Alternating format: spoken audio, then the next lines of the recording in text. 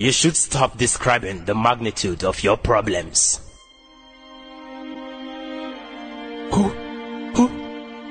Who are you? I am God. God? Yes, I am God. Is this a joke? If you're God, what are you doing on a wheelchair? I am crippled. You can't be serious. The Almighty God can't be crippled. But I am crippled, and I am God. I know how it feels, son. To have eyes and not being able to see. To have ears and not being able to hear.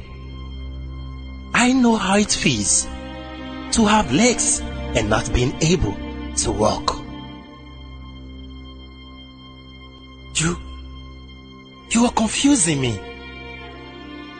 Countless times I have desired to take that walk. Countless times I have desired to make that move. Countless times I have desired to step into the heartbreaking and menacing situation faced by my people, to deliver them and save them from all their afflictions. But I have been crippled. Crippled by their unbelief. Crippled by the words of their mouth. Yes, I have been crippled by their tongues. But how? How? You talk lack and defeat. You murmur and complain, always vocalizing how big your obstacle is, but never seeing how big your God is. You are without faith because you are full of fears, and now you think that God never cares. I am not as concerned with what happens to you than what you say in the midst of the happenings.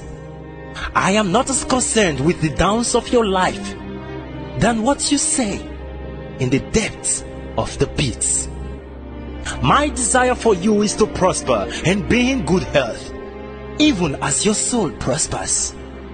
But until you understand the power of your words and how it affects you, you may never know how crippled your tongue has made me in the affairs of your life. And until you are ready to speak right, then you are not ready to live right. Until you begin to adopt the language of a victor, then you are not ready to go through life victoriously. Lord, help me. I need a miracle. Help me. You don't need a miracle. You need to tame your tongue. You don't need a miracle.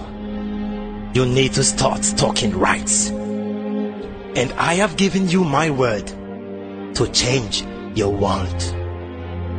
Father, your word is truth, and it's eternal. And I am a reproduction of your word. My life is an expression of your will, your thoughts, and your ideas. Therefore, I triumph always in all I do. I live victoriously. I am lifted above obstacles, a reflection of the glory of God.